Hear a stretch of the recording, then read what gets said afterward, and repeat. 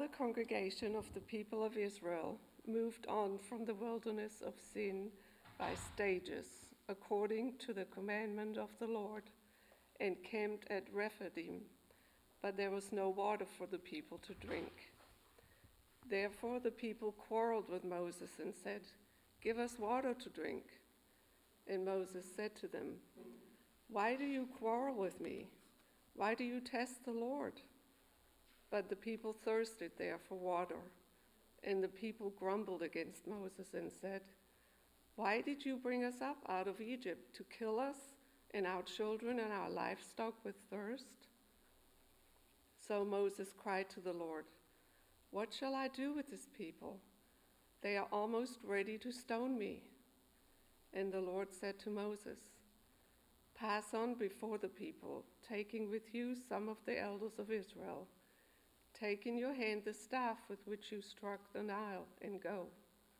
Behold, I will stand before you there on the rock at Horeb, and you shall strike the rock, and water shall come out of it, and the people will drink." And Moses did so in the sight of the elders of Israel. And he called the name of the place Massah and Meribah, because of the quarreling of the people of Israel, and because they tested the Lord by saying, "Is the Lord among us or not?" The word of the Lord. Thanks be to God. And from Psalm 95. "O come, let us sing to the Lord. Let us make a joyful noise to the rock of our salvation. Let us come into his presence with thanksgiving. Let us make a joyful noise to him with songs of praise. For the Lord is a great God and a great King above all gods. In his hand are the depths of the earth. The heights of the mountains are his also. The sea is his, for he made it, and his hands formed the dry land. Oh, come, let us worship and bow down. Let us kneel before the Lord our Maker. For he is our God, and we are the people of his pasture, and the sheep of his hand. Today, if you hear his voice, do not harden your hearts as at Meribah, as on the day at Massah in the wilderness, when your fathers put me to the test and put me to the proof, though they had seen my work. For 40 years I loathed that generation, and said, They are people who go astray in their heart, and they have not known my ways. Therefore I swore in my wrath, they shall not enter my rest. Glory to the Father, and to the Son, and to the Holy Spirit, as it was in the beginning, is now, and will be forever. Amen. Please stand for the reading of the gospel.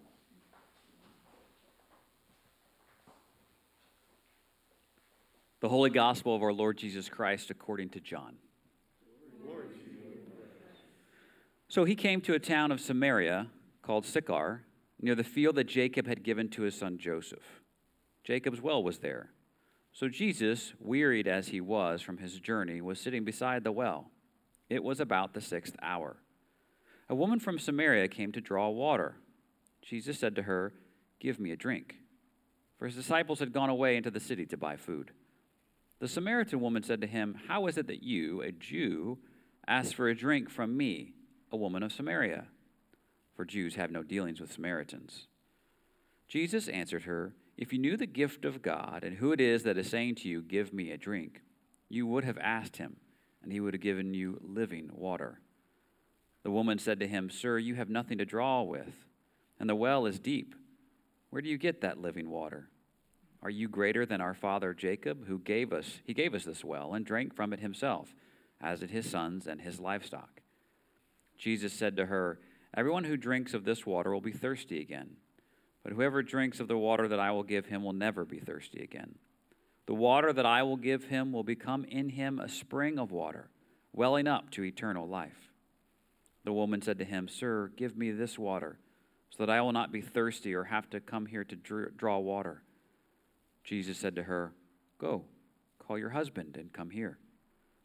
The woman answered him, "I have no husband." Jesus said to her, "You are right in saying, 'I have no husband,' for you have had 5 husbands, and the one you now have is not your husband. What you have said is true." The woman said to him, "Sir, I perceive that you are a prophet. Our fathers worshipped on this mountain, but you say that in Jerusalem is the place where people ought to worship."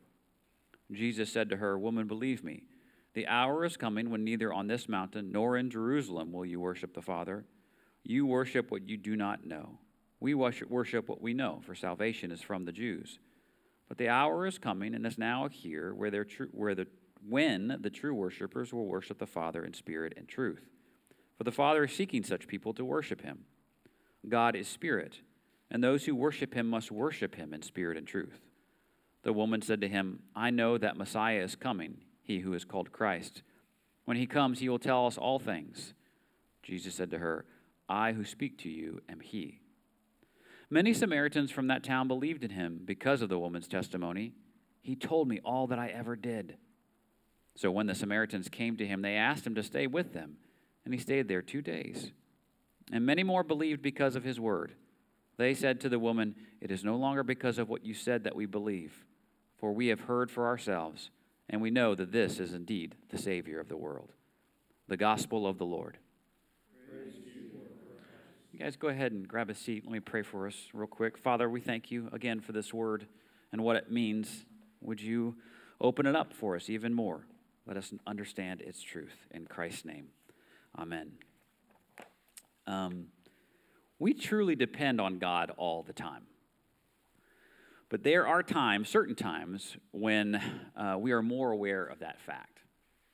In those times when we're dependent upon him, maybe we lack food, we lack air conditioning, we lack electricity, maybe we lack some finances, maybe we lack friendship, romance. In those moments, we become even more aware of the fact that we are dependent upon God. There's an argument to be made, and I think we see it from Scripture, that this is actually, in those moments, when you become super aware of your dependence upon God, that your faith is strongest. It's like when you are lacking something, I think the fancy word for that is privation, and you are in want, your faith grows. This is strange. Or maybe not strange. Maybe you get that. Maybe you're like, of course it does. Victor Hugo had to beat procrastination one time in his life, maybe many times in his life. I don't know exactly his personality. But in the summer of 1830, Victor Hugo was facing an impossible deadline. Famous writer. See, about a year earlier, the French author had promised the publish of a new book. But instead of writing, he spent that year pursuing other projects, hanging out with friends, generally just being distracted, not getting down to business. Frustrated, Hugo's publisher gave him a new deadline less than 6 months away. The book had to be finished by February of 1831. Did I say 1803 earlier? I meant 1830, so 1831. So Hugo concocted a plan to force himself to get this finished, to beat his procrastination. He collected all of his clothes, his fancy clothes, with which he'd go out and entertain and hang out with his buddies and whatnot, and asked an assistant to lock them away in a large chest. He was left with nothing to wear except a large shawl. Lacking any suitable clothing, of course, to go outdoors, he remained in his study and wrote furiously during the fall and winter of 1830. The Hunchback of Notre Dame was published 2 weeks early on January 14th, 1831.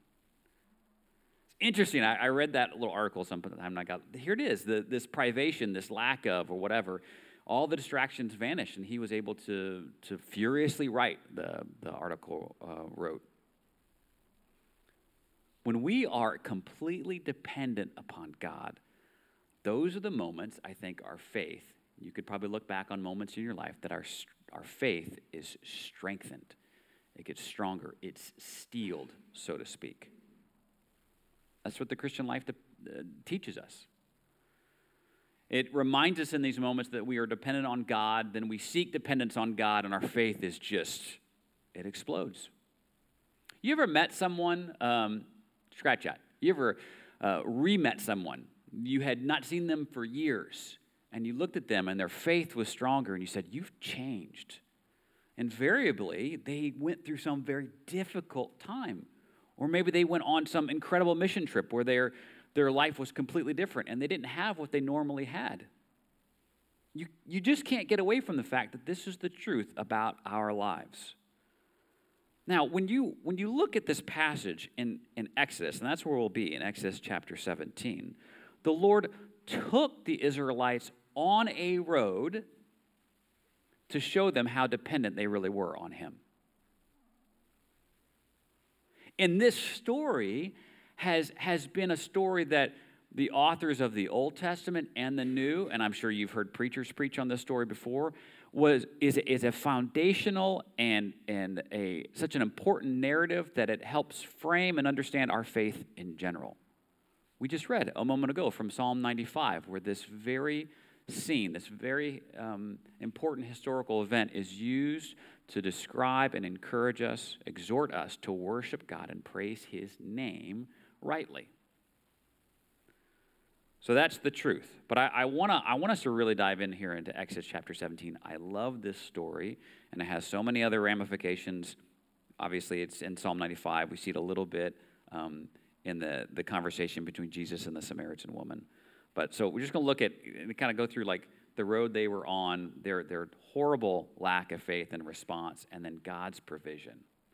So let's look for a moment at the road that they were on. You can't get away from the fact that this is the road that God called them to. From the very beginning, verse 1, it says, according to the command of the Lord. God put them on this road. He set them there. And what's important, and we see it again in Psalm 95 as God recalls this, up to this point, God had provided for them over and over and over again. So this was a difficult road that God set them on, but already establishing a relationship with them to say, you can trust me. You can trust me. Have you thought about this in your life when God sets you on a road that is difficult, but it's not without a history of you and him to kind of secure you and encourage you? Now, this road for sure was a road of sacrifice and privation. Exodus 17 tells the story about how this long and exhausting march from Goshen, from Egypt, to the foothills of Mount Sinai. This is the last stop before Mount Sinai when God gives the law to Moses. The people were literally running on fumes.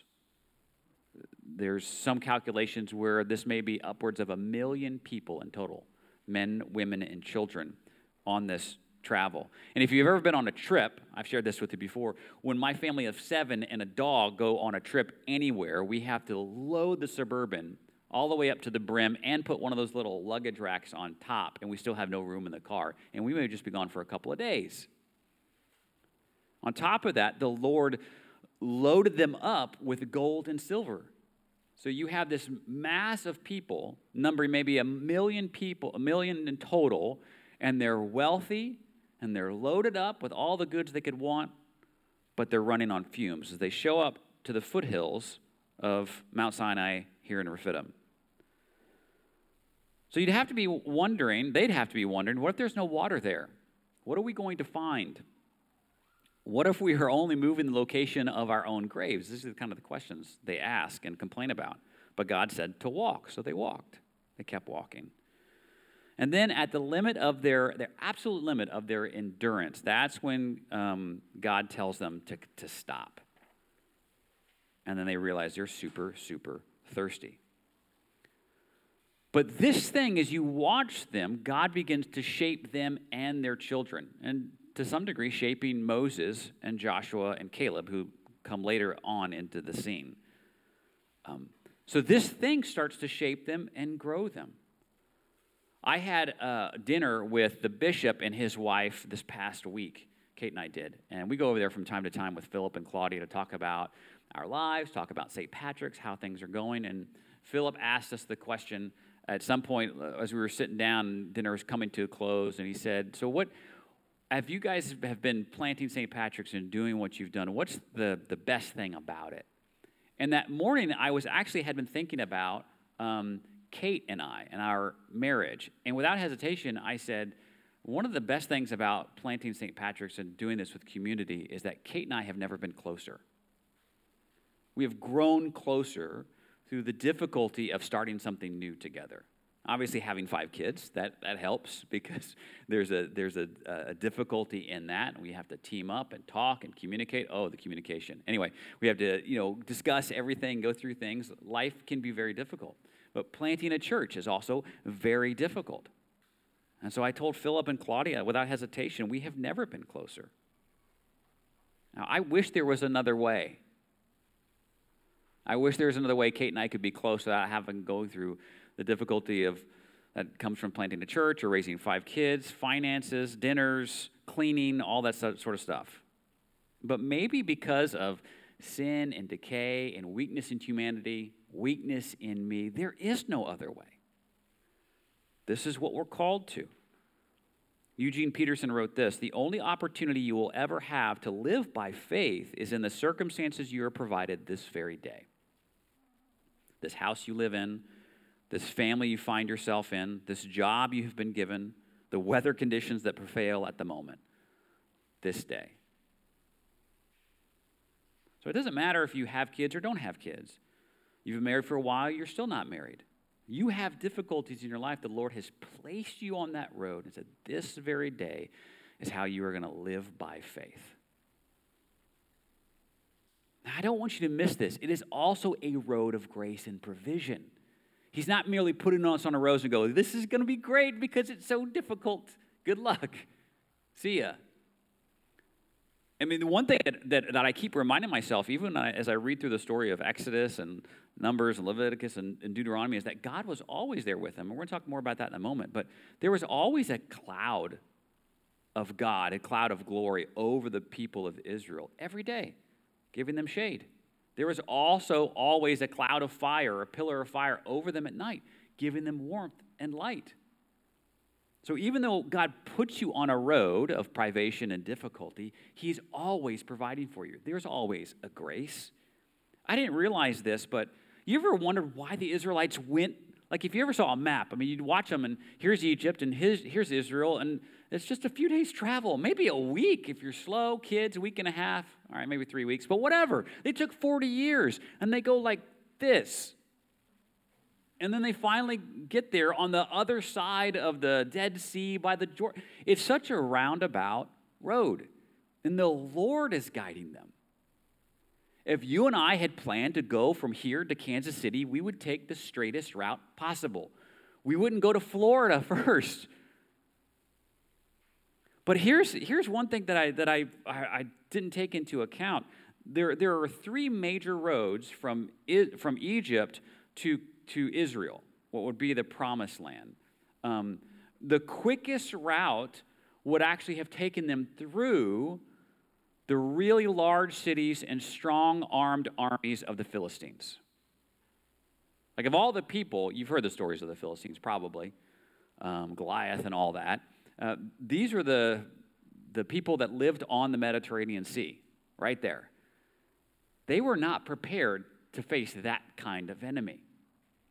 They were wealthy, but they were incredibly weak. They had been slaves for centuries. They were in no state to be able to attack that or defend themselves. So God actually took them far away from anything like that. In fact, the first battle, I think it's later here in chapter 17, without looking at it, I think it is against one of them. It was very difficult, and this wasn't even a really, really strong people that they had to defend themselves against. And so the Lord, even from this direction of where they're going, was a grace and a provision.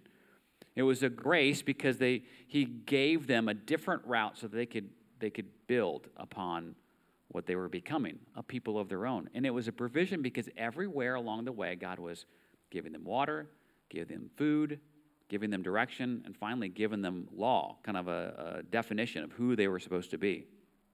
And he did this from the beginning to end. We talked a moment ago about the pillar of fire at night and the pillar of cloud by day. But also, this isn't the only time that God had provided water from a rock. There's a second time this happens. And maybe this has provided some confusion for you. It certainly has for me. Like, I thought I read this before. It happens again in Numbers 20, near the end of their 40 years in the desert. Water comes out of a rock again. And that time, Moses got silly with it, and he gets reprimanded for it. But that's another sermon. So God, even though he's given them a long way around, he's constantly providing for them. So this is the road. This is the road that God has set them on. And maybe you too can look upon your life and see, okay, this is where God has set me. Now, how do they respond? God commands them to go along this road, and then they begin in with the quarreling and the complaining. It says in verse 3, therefore the people quarreled with Moses because they were thirsty. Give us water to drink. And Moses said, why do you quarrel with me? This is, in fact, the name of the place. From here on out, this is place of Meribah and Massa, which is, those words literally mean quarreling and testing. So in spite of God's direction and presence, his past deliverance and the mediation of Moses, the people still lacked faith. I have to look at myself in the mirror in those moments. Where I forget, and maybe it's because I have bad memory, but I forget, oh my goodness, we're never going to get out of this mess. And somebody just has to say, but remember when, you were 21 and you were confused and the Lord showed up? Or remember when you were 27 or 34 and you thought you had, no future, before you met Kate? You never thought you'd have kids? All these times in my life where I was like, oh my goodness, how do I get out of this? Remember when you got fired, you lost your job? Remember you got sick? God always shows up. And so they forgot about it. I have one question, though. Why is this a sin to grumble and test God and to wonder? Well, at some point in the life of faith, God demonstrates to you, just like he's demonstrated to the people here, his love and provision. And in the history of the world, you see God has done it in extraordinary ways. So therefore, when you doubt him in some of your difficult moments, it's not without some background. It's no longer a reasonable response. If God had resurrected people in the past, why do we worry about how God will provide for us now, today, or be there for us? It is either the response of someone with a lack of faith or someone who has reversed the power dynamics of their relationship. Now, this is important because this is where the testing really shows up. You see, by testing God and asking the question through Moses, is God really here? Why have you brought us out here? It's an act of manipulation where they're trying to get God to respond. It's not unlike, in fact, it's very similar to the way the Canaanites used to worship their gods. They would dance around or make sacrifices or do cultish things to force the gods to respond. It's like magic. It's manipulation. It looks just like that scene in Matthew chapter 4 where the devil tempts Jesus. This is the second temptation. I find this interesting and informative. That of the three temptations of Jesus, the second one is about testing God. The devil took him to the holy city in verse 5, set him on the pinnacle of the temple, and said to him, if you are the Son of God, throw yourself down, for it is written, he will command his angels concerning you, and on their hands they will bear you up, lest you strike your foot against a stone. Jesus responds to him by saying, again, it is written, you shall not put the Lord your God to the test. You see, what Satan was offering to him was a chance to manipulate the Father, to force him, to trick him, to make him go through this route so that Jesus would be elevated in front of all the people of Jerusalem. Oh, he is the Son of God. He was trying to circumvent the difficult road that the Father set the Son of God on, a life of ministry and sacrifice and finally death. Right? Satan was trying to manipulate Jesus, say, I got another route for you. Test God. If he does this, hey, you're golden. Have you been there? Have you wondered? Have you grumbled? This is not dissimilar from the way the Canaanites were doing it. It's just like what Satan was trying to do. If Jesus had succumbed, it would have been a manipulative tool. This was what the pagans do. So when I say something like reverse the power dynamics in the relationship, God tests us. We don't test God. And by testing us, it actually strengthens our faith. God puts the Israelites on this road. He places you on a road, and it tests you. It's like putting steel in a furnace and banging on it. It makes you stronger. When we test God, it looks like, I don't believe you. Prove it. As if we are the ones sitting on the judgment seat, and God has to show us. Now, God at this moment, I'm sure, could have just struck them all down, said, I'm done with you. But he doesn't. He provides for them.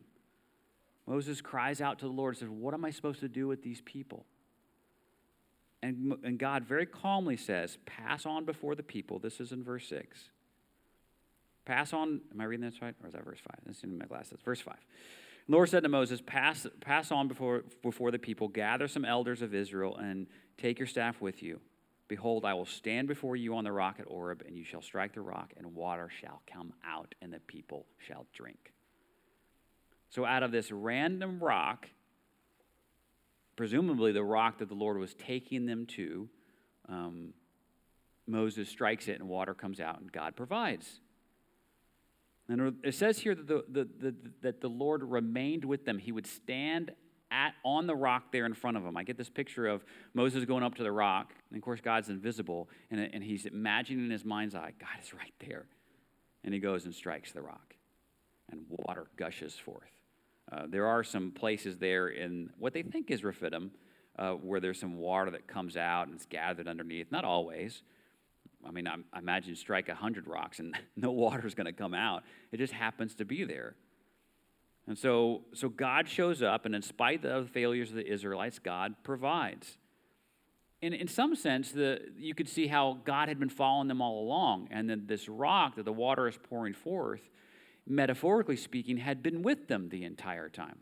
What do I mean by that? Well, after this happens, and over the years, and we see it again in Numbers 20, at the end of their journey in the 40 years, God does it again. The Israelites begin to think, was this rock with us the whole time? Metaphorically or maybe supernaturally, miraculously, this rock never left us. And this actually takes on a life of its own, where by the time Jesus shows up and Paul starts writing, that there's this long literary and historical understanding that when the Israelites were in the desert, the rock of God, where water came out, was always with them, that it was following them. This is what they believed. There's a rabbinic exegesis from the time of Paul that surmised that the rock followed them through their wanderings. So it's probably was pretty current in Paul's times. So when